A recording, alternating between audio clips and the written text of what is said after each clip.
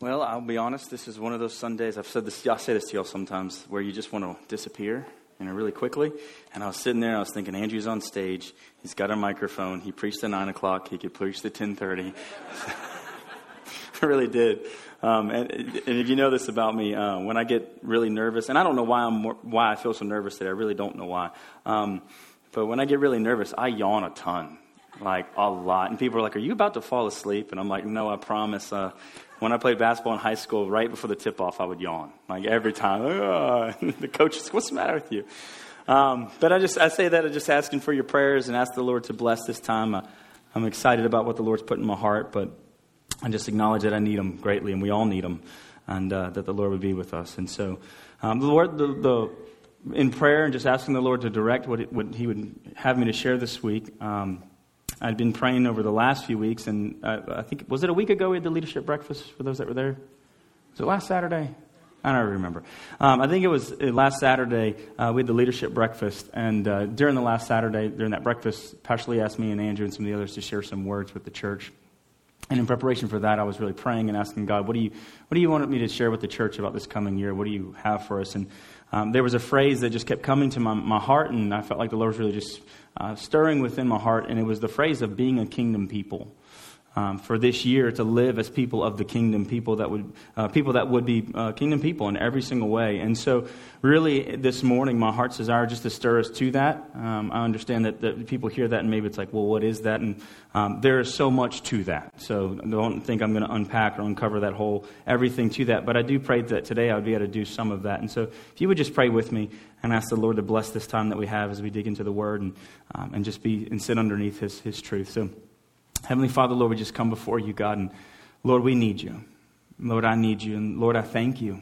And I thank you that you love us. I thank you that you are so good. I thank you, Lord, that we can praise you today. I thank you that we can enjoy your presence. And as Levi reminded us, God, of the communion we get to have with you because of what you did for us to have that communion with you. Thank you. We could never praise you enough. And thank you that you are our Father and that you care for us and that you see us today. I pray, Father, that our hearts would receive the things that you want to say to us, the things that you've put within my heart to say, God. I pray, Lord, that you would bring them out as you desire, God, not as I think they should go, God. But help us speak through me, God, and be with me today. And let this be a day that just glorifies you. In Jesus' name, amen. Like I said, today's message, the title of it is Being a Kingdom People, living a life as a person of the kingdom. And so I just want to explain to you what I mean by that, because the truth is we don't live in a kingdom in the U.S. We live in a republic, and so it's very different here. And so when we hear kingdom, we might not think of that term. And I think Andrew actually preached at the 9 o'clock about some things about the kingdom of God in there. But when I'm talking about being a kingdom people, I just want for you to know what I mean is I'm talking about living as a citizen of God's kingdom, God's rule, God's reign, a citizen of, and many people will say a citizen of heaven, but essentially a citizen of the kingdom of God and what that should look like. When I'm talking about the kingdom of God in particular, I'm talking about is that ringing? Somebody notice that? I'm talking about the rule and reign of God. The kingdom of God is where God rules and reigns, His place, where He is on His throne. And the kingdom of God we know in the earth came because Jesus, when He came, He brought the kingdom of God to the earth. And then He began to advance the kingdom of God. And wherever Jesus would go, God's rule and reign would be put in that place. And that's what's continuing to happen until He comes again. Jesus' kingdom is continuing to advance. And ultimately, God's kingdom will fully be made over the fullness of the whole earth when Christ comes again and returns in His glory in that sense. But until then, God's kingdom is still on the earth, and it's still advancing, and it advances through the church. And it advances through God's people stepping forward and advancing the kingdom of God in many different ways. But being a person of the kingdom also doesn't mean that we just advance the kingdom. It means we reflect the character and the way that the kingdom of God is described by Jesus. And so as citizens of the kingdom, there are things that the kingdom of God calls us to be, calls us to do, calls us to act. And the truth is, to say it, the kingdom of God is extremely countercultural to the world we live in. It's extremely countercultural to what we see. And to be honest, to even some of the things that we have become very comfortable with and that we would even say, this is what I like. And the truth is that the kingdom of God would confront that and say, that's not God's kingdom. That's not how I want my citizens of my kingdom to act. But that's maybe how even our own U.S. government or culture would say, this is what we should be. And so God's kingdom is something that we are a part of. If you're born again here today, if you're a believer today, if you have become a disciple of Jesus, you are part of the kingdom of God. Therefore, you are a citizen of the kingdom. And therefore, God's calling you to reflect the kingdom truth or the things of the kingdom of God in the earth, which I will tell you this is going to be countercultural. It's why we don't fit in, or it's why we're not supposed to be able to fit in, because our home or our kingdom or where we belong is not like the one we're in. And so because of that, we will be different. And so what my prayer is this morning, and what I feel like the Lord has stirred in my heart, is for us to find, as kingdom people, find freedom in the love and the character of the Father, so that we will live as kingdom people who embrace the countercultural call. The call to just be different. The call to say, hey, I'm going to go opposite of what maybe what everybody in the world would say, what everything feels right, because I want to follow the kingdom of God in the earth. And so if you have your Bibles, turn to Luke chapter 12. I'm going to read a passage with us, and we'll just walk through this passage. The way I feel like the Lord has put this passage in my heart is to kind of break it up into three parts or three different scenes to say. You've heard me say this before, and I'll say this again and again and again. The Bible, when we read the Bible, I think sometimes we read it very and don't be anxious for Heavenly Father. You know, like this, we put on the audio Bible and we hear it, and I don't think that's how the Bible is intended to be read or even heard, especially when you read the Gospels, or especially when you read these narratives where you're reading about these stories taking place. I think we're meant to feel the story. I think we're meant to see the story. I think we're supposed to experience the passage in a way where it comes alive. It jumps off the page. It's not just some words on a page, but it's man, could you imagine being in the midst of this? And so when I read this and when we dive in this, I just want you to just try your best, the best of your ability, whatever imagination you have left after being a kid, dig in and try to picture yourself in the middle of the story to understand it. And so we'll start in chapter 12, verse 13. And it says, someone in the crowd said to him, "Teacher, tell my brother to divide the inheritance with me." But he said to him, "Man, who made me a judge or arbitrator over you?" And he said to them, "Take care and be on guard against all covetousness, for one's life does not consist in the abundance of his possessions." And he told them a parable, saying, "The land of a rich man produced plentiful. And the rich man thought to himself, 'What shall I do? For I have nowhere to store up my crops.' And he said, 'I will do this. I will tear down my barns and build larger ones, and there I will store all my grain and my goods. And I will say to my soul, Soul, you have ample goods laid up for many years. Relax, eat, drink, and be merry.' But God said to him, 'Fool, this night your soul is required of you, and the things you have prepared, whose will they be? So is the one who lays up treasure for himself and is not rich towards God.'" Just keep reading with me. "And he said to his disciples, 'Therefore I tell you, do not be anxious about your life, what will you eat, nor about your body, what will you put on? For life is more than food, and the body more than clothing. Consider the ravens. They neither sow nor reap. They have neither storehouse nor barn, and yet God feeds them. How much more value are you than the birds? And which of you, by being anxious, can add a single hour to his span of life? If then you're not able to do as small a thing as that, why are you anxious about the rest? Consider the lilies, how they grow. They neither toil nor spin. Yet I tell you, even Solomon in all his glory was arrayed like one of these. But if God so clothes the grass, which is alive in the field today, and tomorrow is thrown into the oven, how much more will he clothe you? O you little faith. And do not seek what you are to eat and what you are to drink, nor be worried. For all the nations of the world seek after these things, and your Father knows that you need them. Instead, seek his kingdom, and these things will be added to you. Fear not, little flock, for it is your Father's good pleasure to give you the kingdom. Sell your possessions and give to the needy. Provide yourselves with money bags, but do not grow old, with a treasure in heaven that does not fail, where no thief approaches and no moth destroys. For where your treasure is, there your heart will be also." And I'll read this passage to you, and there's several different parts to it. But this passage is a passage where I just want to just say this to make it very clear to you. When we read this passage, we need to understand what Jesus is doing here. He's teaching in such a way where he's speaking about what it looks like to be a person of the kingdom of God and how it doesn't add up to the rest of the world. And so he starts off, and I'll just jump into this. He starts off where we see this scene unfold, right? The first part of the story that we see is in verses 13 through 21, where this man calls out to Jesus, and he says to Jesus, "Hey, decide between me and my brother about this inheritance." And when you read that passage right here, you can clearly see the motivation of this man's heart. The motivation of this man's heart comes from greed. He's not mourning the loss. He doesn't care about. All he cares about getting the inheritance from it. And he's trying to get something. He's trying to get Jesus to be the one to split a decision so that he can get something for himself. And Jesus takes this moment and he captures it, right? He takes a moment to begin to say, okay, I see what this man's motivated by. He's motivated by greed. He's motivated by self-focus. He's motivated by himself, for himself. And so Jesus takes this moment to then warn everyone around him and say, hey, beware. Right? In I believe it's verse 15 says, take care of this. Be on guard against all covetousness. For one's life does not consist in the abundance of his possessions. And so Jesus takes this moment where he begins to say to them very clearly, be aware of this.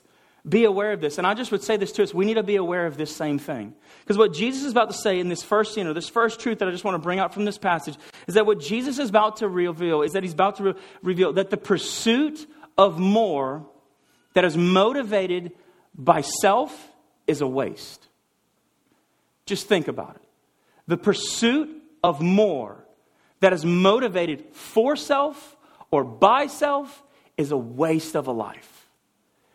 And I think it's often that we need to sit with this truth and we need to consider Jesus is about to show that this guy's desire was not necessarily inherently wrong to want more, but what was wrong with his pursuit is that it was all about himself. And so Jesus begins to tell a parable exposing the fault of when we live this sort of way. That when we live a life of pursuing more for ourselves or for self-pleasure or for self-focus, which is what the world teaches us, right? The culture of the world teaches us to live this way.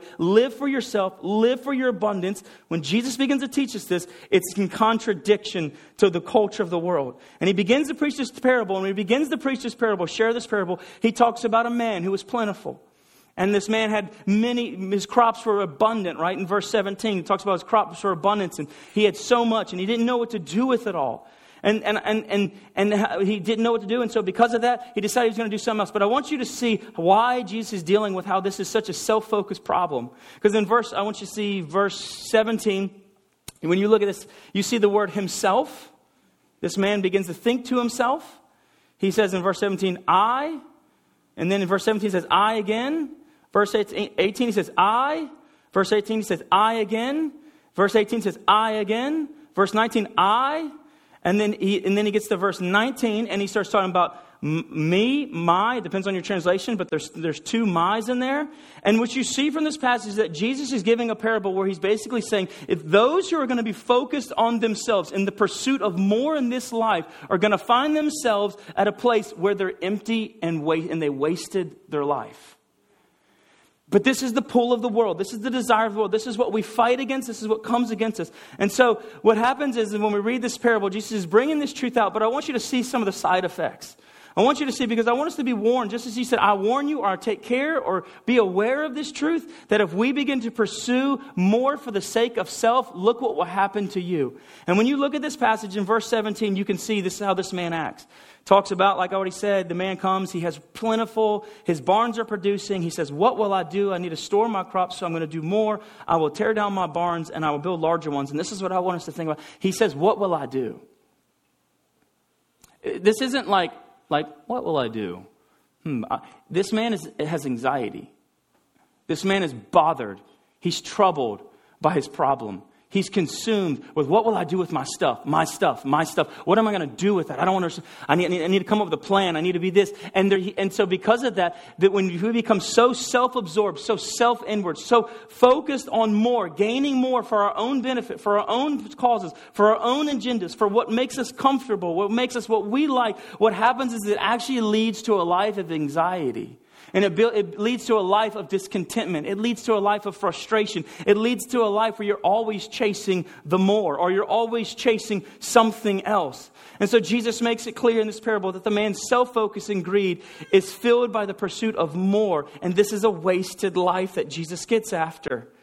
In other words, what we have to understand is that when we begin to walk after a life that is totally focused on ourselves, it's just wasted, right? Look at Jesus' words at the end of the parable.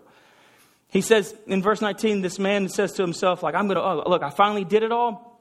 I'll say to my soul, you have ample goods laid up for many years. Relax, eat, drink, and be merry. But God said to him, you're a fool. You're a fool. And I don't know what your translation, mine has an exclamation point. Like, you're a fool to buy into the culture of this world. To say, I got to have more. I've got to chase more because it's the only way I'll be happy. It's the only way I'll be satisfied. I need more possessions. I need more property. I need more this. I need more that. I need more finances. I need to go after more. Then I'll finally be happy, and in the rest of my life, I'll enjoy myself. And he says, you are an absolute fool if that is your pursuit. He does not condemn the pursuit of more. He condemns the motivation for more. That the motivation is that it would not be for God, but it would be for his own self. And that's how, it's easy for us to fall into that trap. It's easy for us to think that we're actually pursuing more and it's good and it's right. But what we end up doing is we're really pursuing more for ourselves and not for the kingdom of God. And this is what he's going to get at, right? And so he says very clearly, you're a fool. And then tonight your soul is required of you. And these things have been prepared. Whose will they be? All the things you had, whose will they be? And so he says, so the one who lays up treasure for himself and is not rich towards God. This pursuit of going after what the world tells us to do will be a waste. And I say, I don't know what you have coming this year. I don't know. Like, we live in an economy right now. It's pretty messed up. It's pretty difficult. And I'm not saying that, again, he's not saying that we don't need to be thoughtful. He's not saying to be lazy. There's none of those things.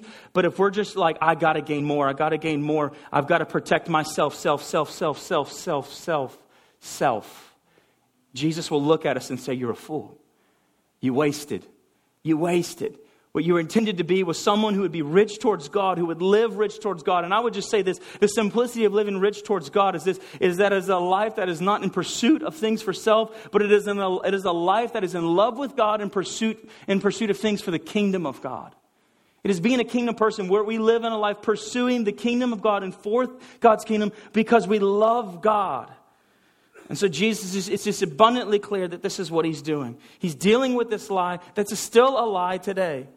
The reality is that he makes it so clear that the abundance of life is not found in more or things, but it is in Jesus and it is pursuing the kingdom of God. It is life in that sense. And so we have to resist that pull. We have to resist that temptation. There is the temptation to go that way. We can't deny that it doesn't exist and say, I'm a Christian who never feels that. It's in front of us. It's in our culture. It's all around us. And most of us might even be more, it might even have its grips in our heart and its claws and we're not even aware of it because we're so engrossed in the culture. And so we play the culture game. We're part of these things. And Jesus is saying, this is not what I want. And so I would even say this, when we're talking about more here, he's clearly talking about, possessions and, you could say money, things of that sort, items and so forth. But I want to say this too, for some of us, it might not just be more of a possession. It might be more of other things. It might be more influence. Right now you may sit in here and you're like, I'm not satisfied. And if I had more influence, and young people may say this language, or maybe the most older people don't really say this language, but like I want followers. I want to be an influencer. I don't know if you've heard that term yet. I can't stand it.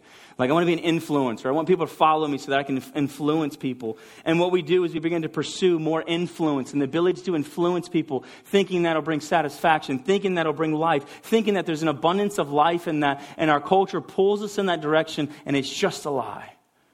It could be popularity. It could be the desire to have more, being accepted more.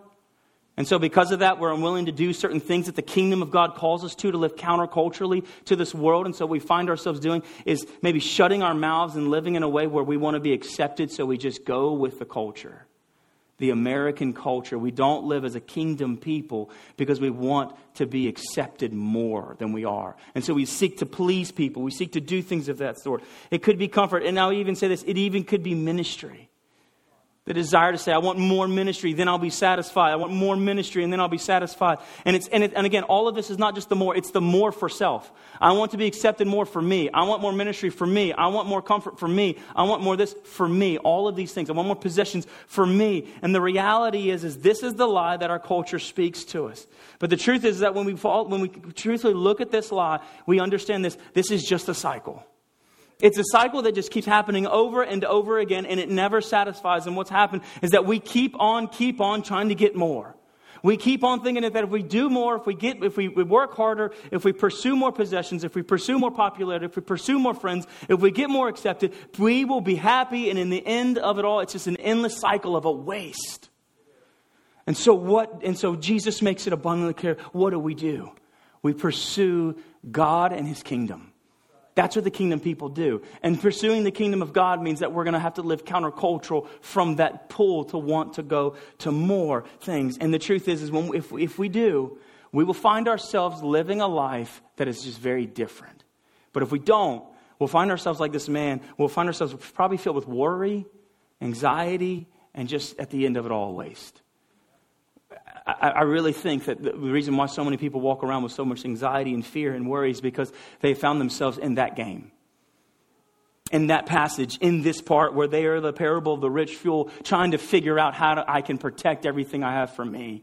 And they're filled with anxiety and stress. And the reality is, just like you would probably say, and we all know this, Jesus says it was better to give than to receive. When we pursue things, we're just trying to receive more for ourselves, you do find yourself more frustrated. You've probably been there before, but you've probably been in the times in your life where when you begin to serve or you begin to bless others, you found joy in your life. You've found a relief from anxiety and worry because you begin to do what God had called us to do. And y'all, no one shows this example more clearly than Jesus Himself.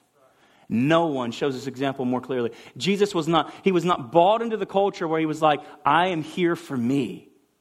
He did not walk the earth for Himself. He had a great gig in heaven. He really didn't need to come down here for Himself. He came down here for us. And He exemplified a life that is fully surrendered to the Father out of love for the Father, and then a life that sought the kingdom of God to advance in the earth. He embraced a kingdom culture that is completely different to the world, not going after more for self, but more for God and for His will. And in that purpose, like Levi said, he achieved what God had him to do for the kingdom, to make the kingdom accessible for all people by offering communion and entrance into the presence of God. Jesus exemplified the rejection of the culture of the day to pursue something more where we buy in for ourselves and to go towards what is for God. For God. A kingdom person lives for God. And this is a Jesus example for us.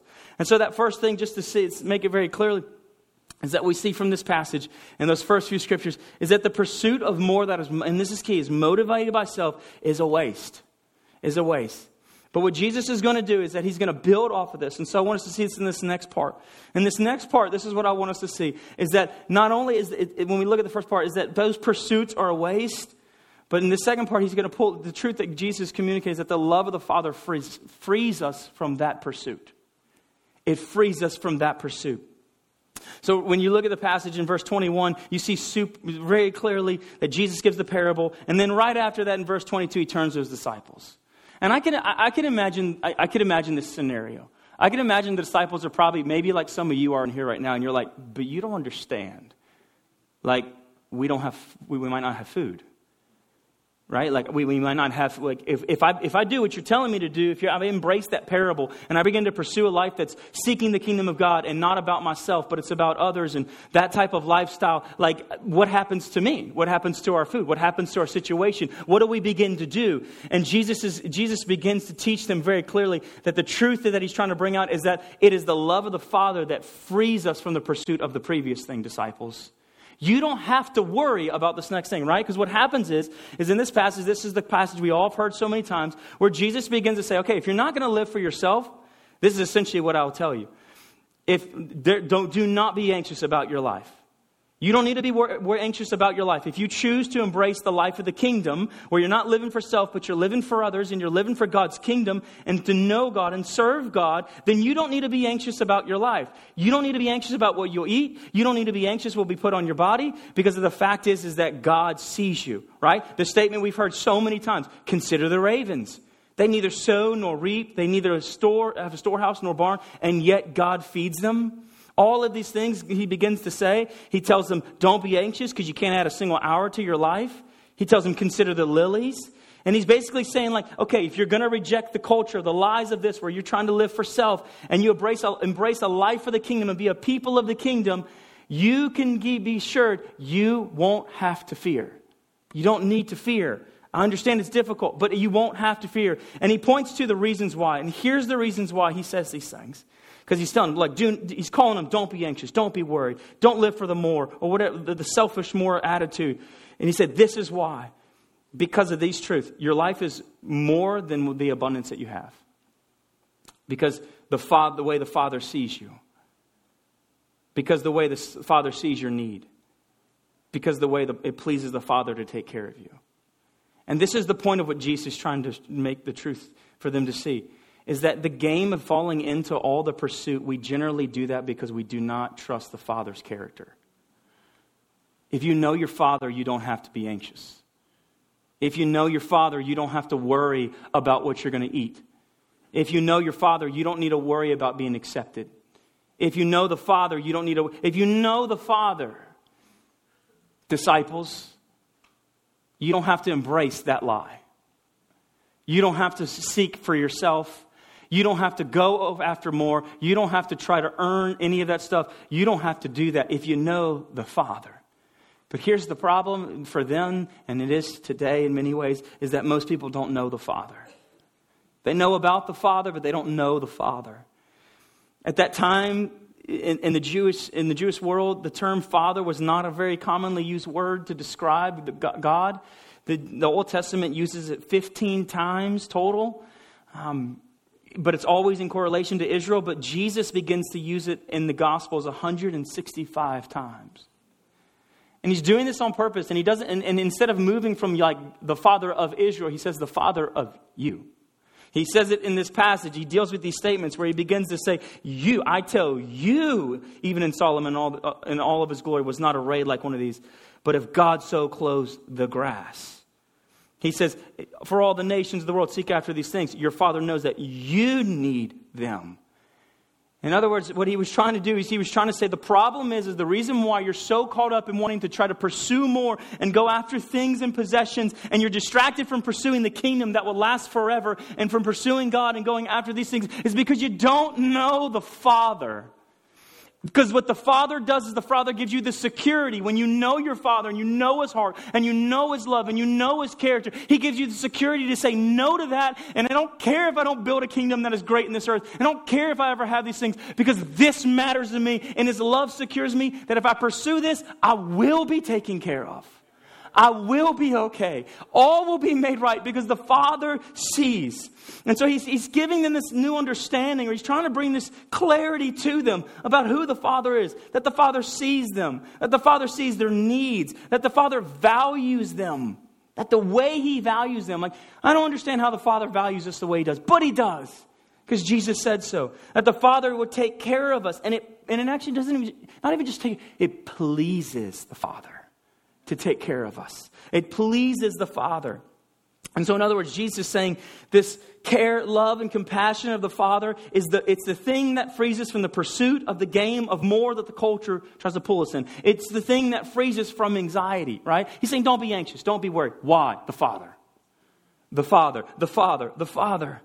And so the anxiety problem that was then and is even today, because our culture is filled with people anxiety, where it's like we're in a race constantly trying to achieve more, do more, and we're filled with so much stress and anxiety. The anxiety problem today, as it was then, is always and always will be a Father problem, a revelation of the Father of God, of Father God.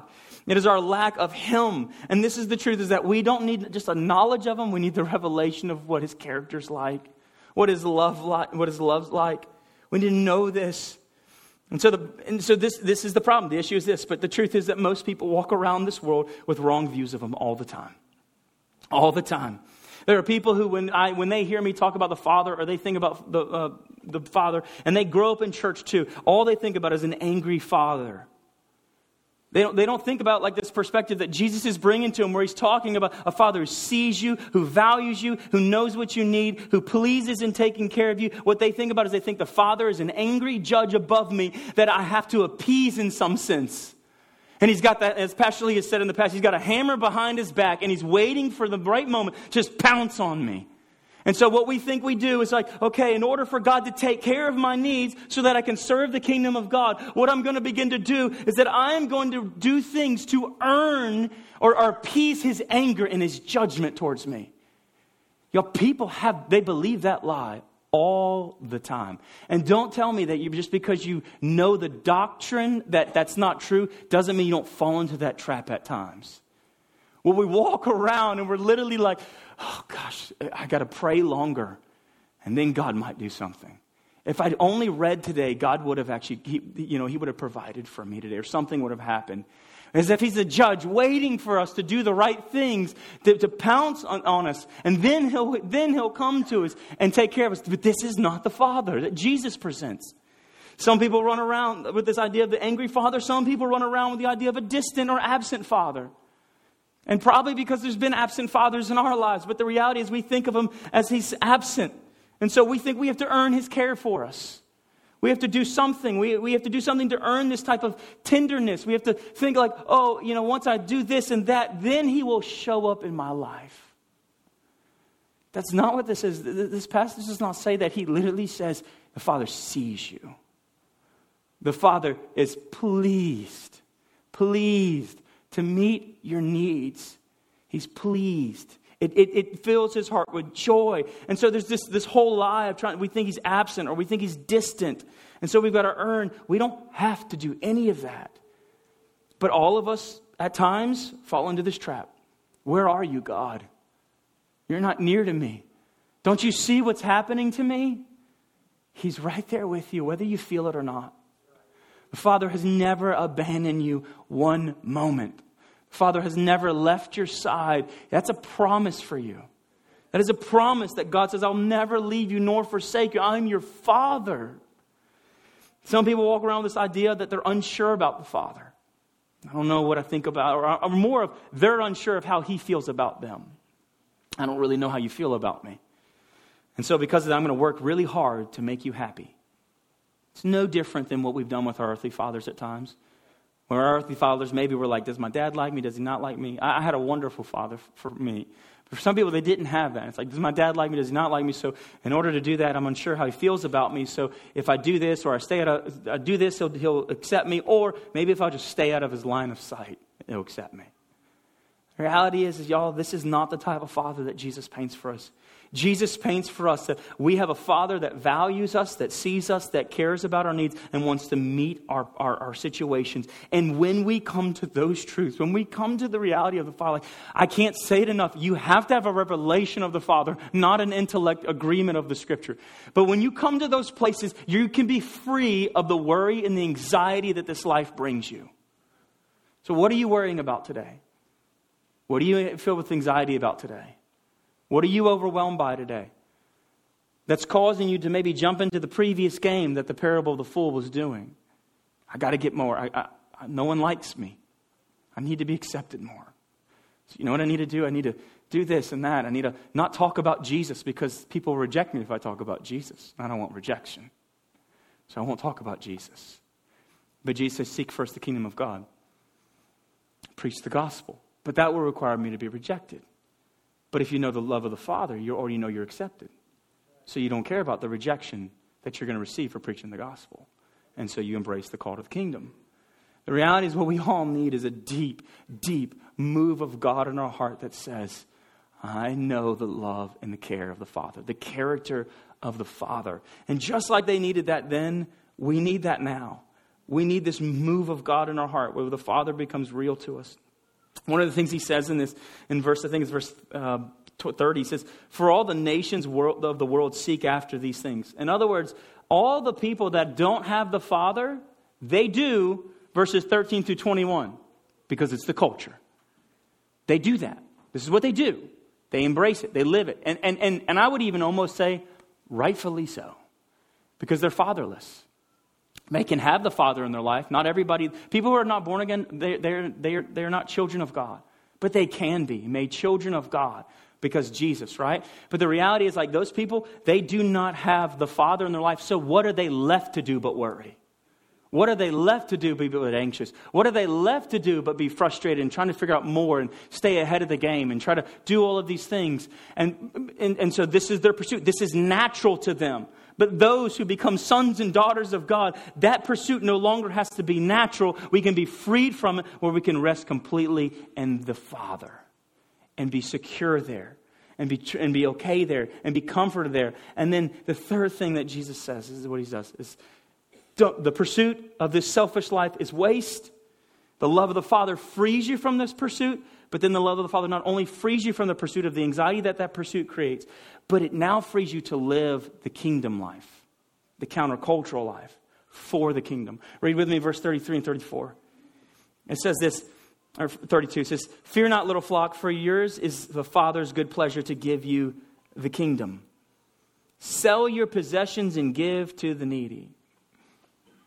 Like, we don't like that. We don't like that. Right? That's not comfortable. But you know why he can make that statement? Because they're secure in the Father. If God says to sell something, I trust him. I know him. I know his love. Some of you, if God were to say to you to sell this or to do this, actually any of us, me too. There's things in my life I would be very difficult to let go of. But if the Father said to me, this is what I want you to do. I want you to sell this and give this to do these things and give it to the needy or give it to whoever it is, right? It would make us really uncomfortable because what has happened is those things in our life has dug its claws into our heart and they hold it very deep. And Jesus is saying the love of the Father should come into us when we have a reality of it, that it causes us to be willing to let go of those things. And if we're to sell them, we sell them. And you know what that does? That is completely countercultural to the world. That is a kingdom people. That is not how the world functions. That is not how we are taught. We are taught to look out for me, myself, and I. We are not taught to look out for others. But Jesus is saying that this is the life of the kingdom of God, is that we begin to pursue a life for others. And he's saying essentially, do what the guy in verses 13 through 21 would not do. He had abundance, and you know what he did with it? He fed himself. And he's saying, you have abundance? Give. Give. Because, not just because there's law to give, but because you're secure in the Father. The Father's love frees you up to live counterculturally for the kingdom of God, right? And so you see this statement, it's the Father's good pleasure to give you the kingdom. Well, sell your possessions and give to the needy. And look, I don't think Jesus is giving a statement here to say everybody in here has to go sell. But I think he's trying to show the point of what he's saying is like, hey, if you're secure, like when you come to know the truth of the Father, then you'll do crazy things because you just trust him. You trust him. And when he speaks, you're like, I know you. I know you. And I wonder how much of us know the Father well enough that if there was anything in your life today that he put his thumb on to say, what would be your hesitancy? Would you struggle? If you would, you need a greater love, a greater revelation of the Father. You don't need me to guilt you into saying, you're supposed to sell this. You need to do this. I'd say if there's anything that God is asking you to do that is actually pursuing the kingdom of God, but it really is, it's things that you have in your heart and you're pursuing that more, you're pursuing the pursuit or whatever it is, and it's difficult, and God is saying this, it's because we need to get back to the middle section of verse 22 through 31. We need to get back to the Father. We need to get back to the Father. And when we do, we're caught between these two worlds, the kingdom of God and the kingdom of this world that calls us to pursue everything for self, the kingdom of God that calls us to pursue everything for others and for God's glory and to know him. And we're caught in between. What we need is a great revelation, a deep truth about the Father's love for us that says, I can reject that and I can move forward here. And I can obey what he tells me to do. In other words, I can be a kingdom citizen. I can live countercultural. I can do something that the world would literally be like, why did you sell your car and give the money to the church or give your car to someone in the church who was struggling? Why would you do that? What does Matthew, I think it's 13:14 says? Your good works, let your good works shine before men. Why? So that your Father in heaven may be glorified. That's the kingdom of God. Embrace the kingdom of God. Why? So the Father is glorified. So those people say, that's a different type of way of living. I don't understand that. Great, let me tell you about Jesus. Let me tell you about the one who actually lived this whole kingdom-oriented life, his whole life. And I'm just trying to follow him one step at a time. And the reason why I'm able to is because I know how much my Father loves me. He frees me to be able to pursue his kingdom and the things of his kingdom. And so Jesus is saying, look, you're free because of the Father's love to go and to do extraordinary events or extraordinary things that are countercultural to advance the kingdom of God and pursue what God wants. And so in verse 33, he talks about selling the possessions and give to the needy. But then he says, provide for yourself with money bags that do not grow old, with a treasure in heaven that does not fail, where no thief approaches and no moth destroys. In other words, pursue the kingdom. Going back exactly to the beginning of the passage in verse 21, when Jesus is dealing with this man, you were a fool because you live for yourself. You were a fool because you were rich for yourself. You were not rich towards the kingdom of God. And he's going back to that. He's capping this story where he's saying the treasure in heaven, we pursue that because nothing can take that away. For where your treasure is, there your heart will be also. And that's the question I think we need to ask today. Where is our heart? Is it here or here? Is our heart with the kingdom of God? Or is our heart still caught up in this pursuit of this world? The pursuit of more for self, the pursuit of possessions, the pursuit of abundance, the pursuit of acceptance, the pursuit of whatever it might be, these certain things that we do, the pursuit of all of that, we begin to go after because we think this is what's going to satisfy, just like this man. I would say, get out of that game. Get out of that culture and embrace the culture of the kingdom that calls us to live very differently. But the only way you're going to get there is if you get in the middle to say, I need the Father. I need to know the Father. I'll be honest with you. Maybe I don't know a lot about God. Maybe I really don't. Compared to like other people who know the Bible better than me. I feel like I know a good bit of Scripture.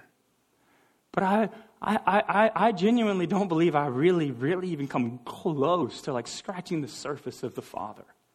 Like I know Scripture's about the Father, but there's so much more about the Father that I'm wanting to know and wanting to understand through a relationship with Him and not just facts about Him. Right? Like with my wife, you could imagine, this is kind of a silly example, but imagine with my wife, like, is she here? Oh, hey. Imagine that a long time ago when we first started, dating or whatever, and or we were going to, let's say we're going to get married, right? We did get married. Let's say we're going to get married. But before we got married, all I did was learn the facts about her. I never spent time with her. I never really got to know her. But I could tell you she likes, actually don't know her favorite color because it changes every other year. She likes a lot of colors, I'm digging a terrible hole for myself. I'm not going to go any further on this one. I was about to say, what's your favorite flower? Anyway, a list of things about her, right? She drives this car. She does this. She likes for the sink to be cleaned at night. I could tell you all the facts about her. She likes the living room to be this certain way so that when she wakes up, when she reads her Bible, like stuff like that. I could tell you all that stuff. But I never actually was around her. And I got into a marriage like that. And I would be like, I don't really know you. And I think to some degree that's how some of us are with God. We have a list of scriptures that tell us He sees you today. He values you today. He cares for you today. All of those things. But the truth is we know the list, but we're not with Him to know Him in that way, where it becomes more than just written text on a page, but it becomes the reality of our lives, and we're just so moved by that. And that's why I said I feel like we've only, at least for me, I feel like I've only yet even just begun to maybe even scratch the surface. Because there's no limit to God, right? So you're never going to get to the bottom of it all, but the limitness of God, to know Him. And so my prayer is for some of you in here today, like you may be walking in and you may be thinking to yourself, I've caught myself up in the game. I am not living for the kingdom of God. I'm not being a kingdom person, a kingdom people. I'm not moving that way. And I'm really here. I'm really in pursuing an agenda for myself, for my purposes, for whether it's abundance, whether it's material things, or whether it's just like, again, acceptance. I'm pursuing things to be accepted. I'm pursuing popularity. I'm pursuing influence. I'm pursuing whatever, because I think at the end of the day, this will actually satisfy me. I would say to you, if you find yourself there, I'm not asking you to all of a sudden start selling possessions and doing this. Don't hear me. I'm not telling you just all of a sudden start doing things to be a kingdom citizen. I'm saying get before God and get before the Holy Spirit and say, teach me the Father. Teach me the Father. And as I learn the Father, I will take steps of obedience because I will learn to trust Him more. And He may demand more of me over time. He may start with just saying, hey, I want you to, instead of, you might not start with selling your car. You may never do that, right? But hey, I want you to pay for the person behind you at a CC's. And for some of you, even that, you're like, I don't want to pay an extra $5. It may be as simple as that. It's just a step. But you're able to do it because you know the Father. And then and as you walk with Him and you learn Him more and you learn Him more, He begins to even ask of you more. Hey, now I want you to sacrifice your Saturday morning to go to the mall or to go to your neighbors and begin to minister to them and care for them and love on them. And you're saying, I don't need their acceptance. I've got the love of the Father. I'm free to do that. I'm free to do that and not have to live in fear of that. Because I don't have to be anxious about it because the Father's love frees me. And then you begin to walk and learn the Father more and more, and you walk with Him. And before you know it, as you get closer and closer to Him, the truth of the text on Scripture becomes more alive to you about the Father, and you just love Him so much, and you love Him. And then He begins to say things to you that even like you would look back on, you're like, I would have never done this when I first started knowing the love of the Father, character of the Father. But now, and He says to you, and I'm not saying anybody in here has to do this, but like He's saying, sell the car and give to the people in the church who need it, or whatever, or go to the mission field. I would have never gone to the mission field at the beginning because I didn't want to do that. But now, how can I say no to this one in who I am so secure in? How can I say no to the one who loves me so much? How can I say no to seeking His kingdom and being rich towards Him and walking after Him when He is the one that cares for me, who sees me, and I don't have to live anxious? How can I say no to Him? Because you come to know Him. And I say to us today, like my invitation, musicians, you can come up, is this. It's not for you to start doing wherever you are. Unless the Father says something, you do. But it's to ask the Holy Spirit in your life, let me see and know the Father. That was Jesus' joy, was His Father. And I can only imagine how much joy it will be for us if we follow in that same footsteps of Jesus, where we begin to pursue the kingdom of God. And so if you want to be a kingdom person, if you want to be kingdom people, it is going to require us to reject some of the culture lies that we see in this world. And the only way we can reject those if we find ourselves secure in the love of the Father and we know the character of the Father. And then that's going to free us to begin to pursue the kingdom and the work of God as kingdom people. And so my prayer is this, is like, would we make that our prayer today? If you need a revelation of the Father, just come to the altars. If you've already got a revelation of the Father, whichever, it would be foolish to say everybody's like, I've got enough, right? But like, if you do and you're just like, man, I'm really walking here. I'm just walking here and God's showing me things about Himself and in the Father and I love it. If you're already there, then could you just stand and praise the Father today then? Like just rejoice in Him and show it. Like rejoice that He sees you, He values you, He cares for you, He loves you, He's taking care of your needs. You don't have to live anxious. You don't have to live in fear because the Father's love. And so I encourage you, reject the parable the full way. Reject the pursuit of more for self and going after things in the and I would even say this, even the pursuit of the American dream. You know, the white picket fence in the house, it's not entirely wrong, but if it's self, all for self, and not for the kingdom of God, it's no different than the parable of the fool.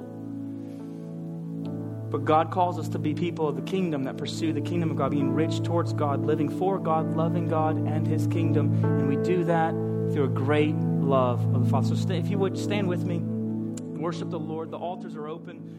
Let's just praise Him. Let's ask the Father.